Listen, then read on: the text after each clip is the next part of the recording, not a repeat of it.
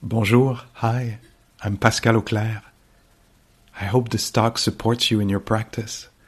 J'espère que cet enseignement vous sera aidant. If you'd like to support my teaching, you can use the donate button underneath my picture on Dharma Seed. Vous pouvez me soutenir en cliquant sur le bouton sous ma photo. Your support is greatly appreciated. Merci.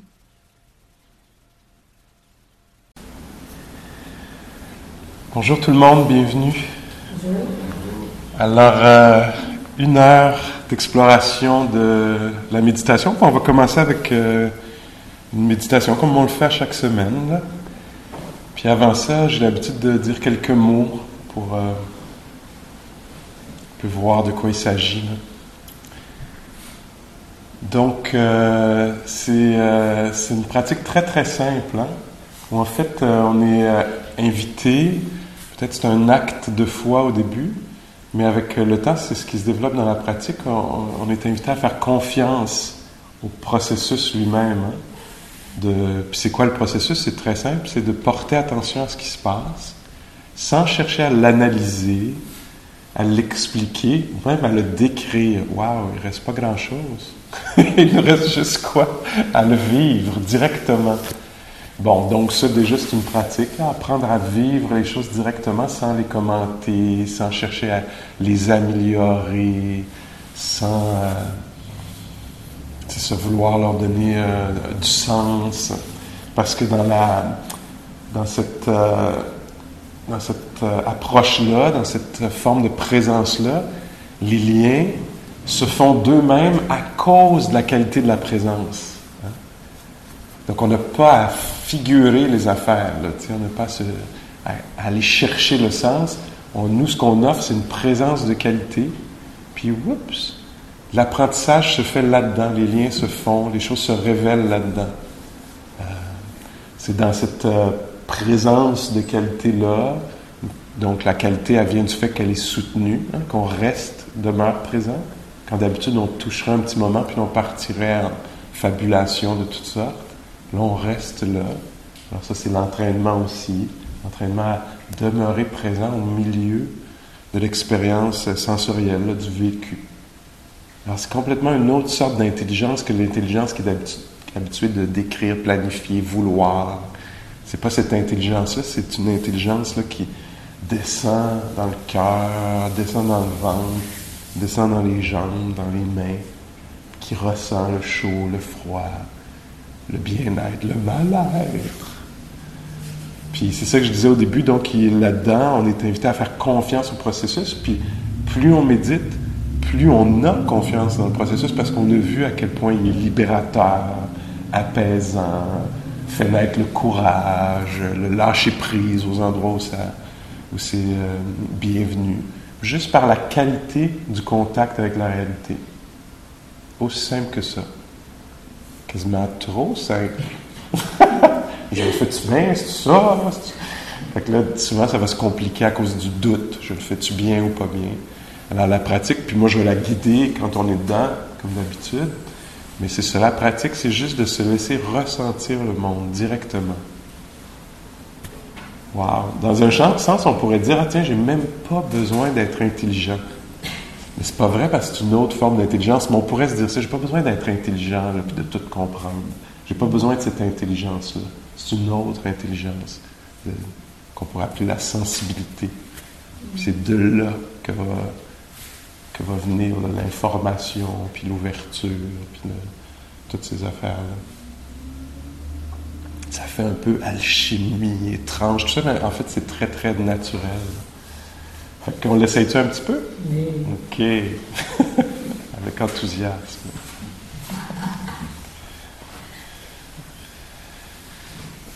Alors, on n'a pas essayé de bien faire ça non plus. Là. C'est même pas nécessaire que ce soit fait parfaitement. Hein. C'est plutôt... l'idée, là, c'est plutôt qu'on tend vers quelque chose, qu'on invite une attitude, une façon d'être en rapport avec ce qui est vivant, là.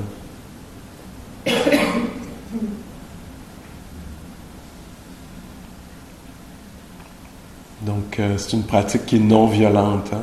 Non violente dans le sens de non jugeante, qui juge pas ce qui ça devrait pas se passer, d'autres choses devraient se passer, on n'est pas là-dedans. Donc elle n'a pas de jugement de cette façon-là. Là.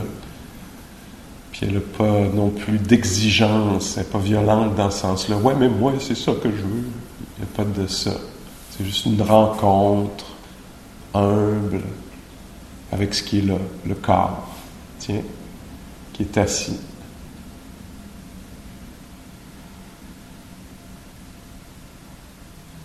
Alors c'est ça la pleine conscience, on fait juste prendre conscience qu'il y a un corps qui est assis, qui est vivant, sensible.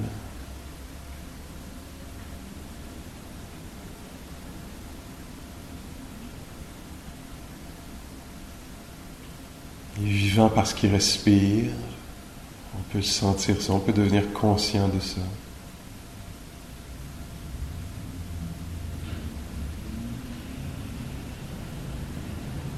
Sensible parce qu'il peut sentir la respiration.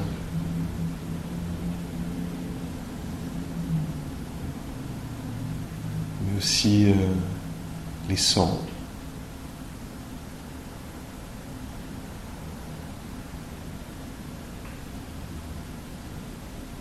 Le chaud, le froid.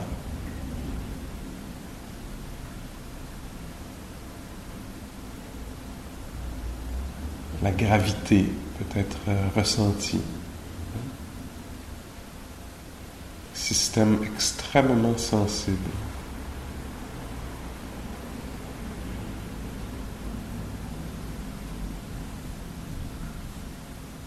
Les picotements sont connus. Les mouvements du ventre.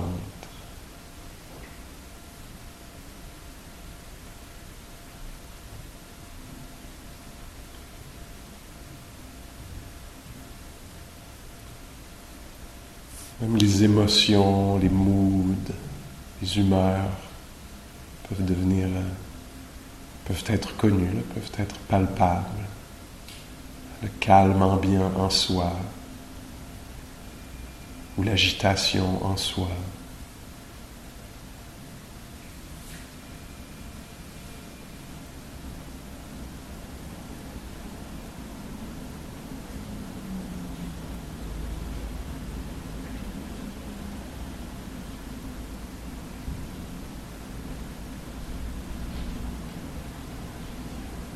On découvre qu'il y a un être vivant qui est là, touché par les sons, les sensations.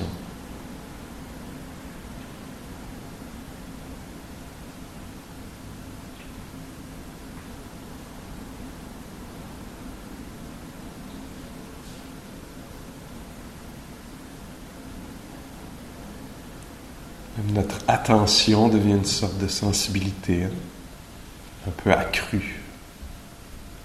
Une présence sensible.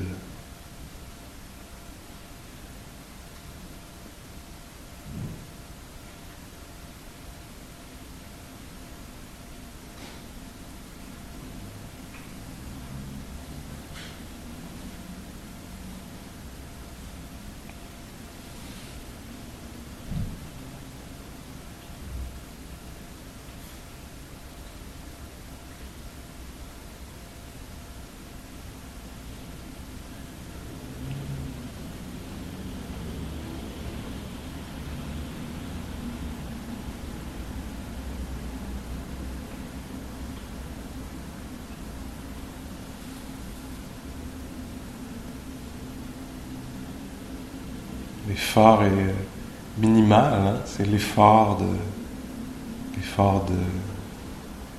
d'être touché. Presque pas eu un effort, mais plutôt une intention.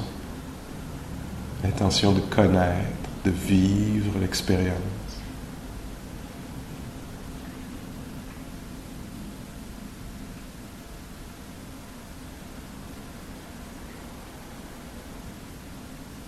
Peut-être de calmer l'esprit, apaiser, pacifier tout le système.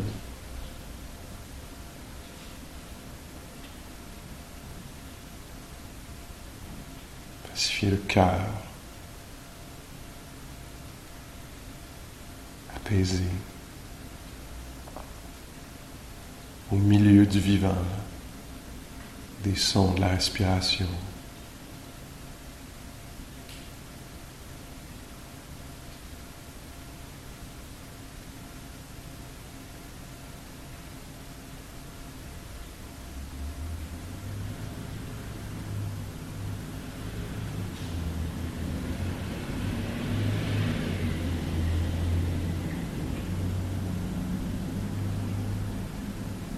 On permet à l'esprit qui est parfois éparpillé de s'enraciner, de s'apaiser, de se pacifier par le contact avec les sens.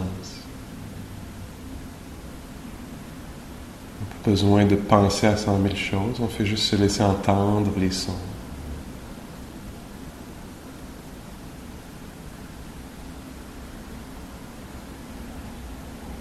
Se laisser sentir la respiration.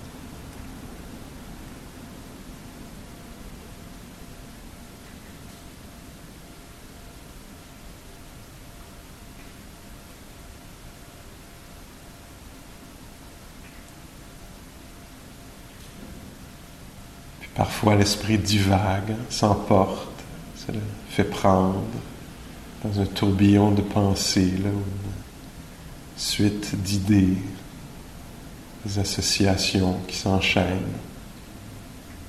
Ça devient obsessif ou plus de l'ordre d'une rêverie, puis on s'éveille. Il y a la pratique tout à coup. La pleine conscience, on se souvient de ça.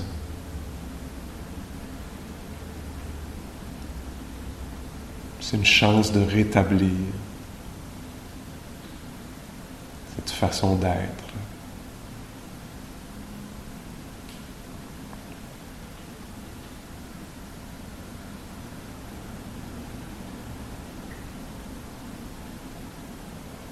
On peut laisser tomber pour quelques moments encore l'obsession de soi, soit plus tard, soit dans le passé. Cette histoire-là, on peut l'abandonner pour un moment. Juste un corps,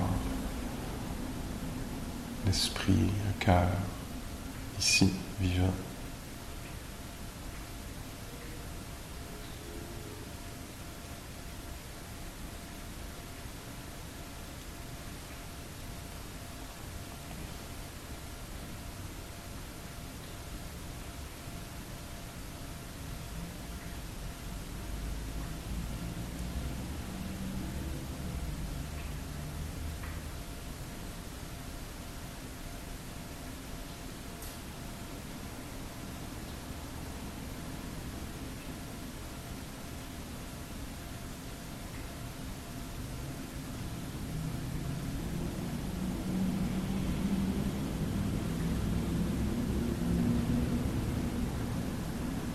Les pensées comme les sons peuvent être admis dans la méditation et ils ne deviennent pas obsessifs, ne nous accaparent pas. Ça devient comme un son qui passe, qui est connu. On sait qu'il est connu ici, dans ce corps-ci, en ce moment. De la même façon, une pensée pourrait venir, puis on sait qu'elle apparaît ici maintenant. Ne pas emporter, kidnapper, perd pas notre conscience d'être ici.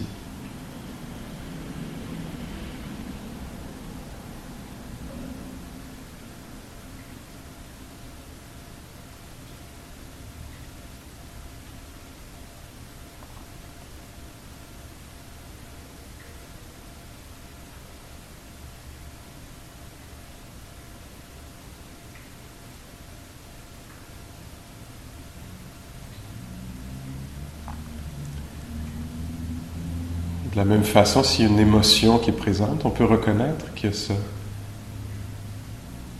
Le calme, la joie, le découragement,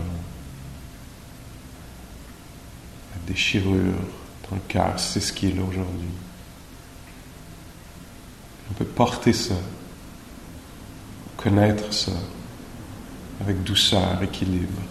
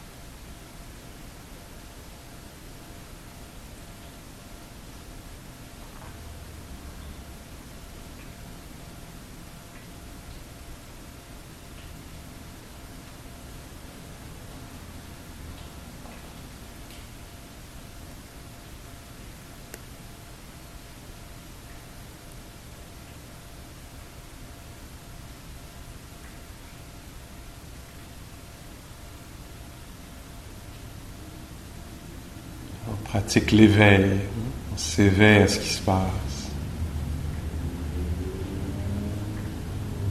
Parfois notre esprit devient fasciné par des images, des mondes inventés là, qui apparaissent. Parfois il devient obsédé, charmé.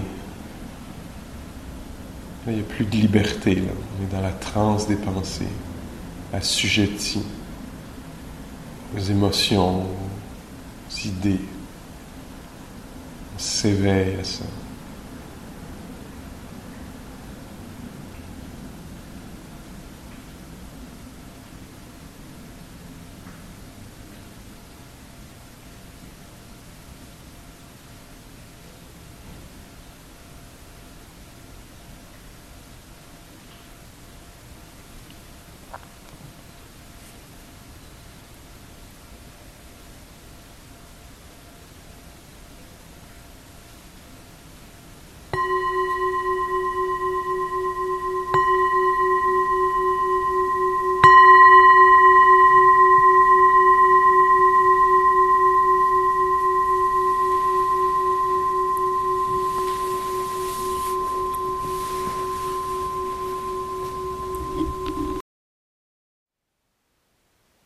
Thank you for listening.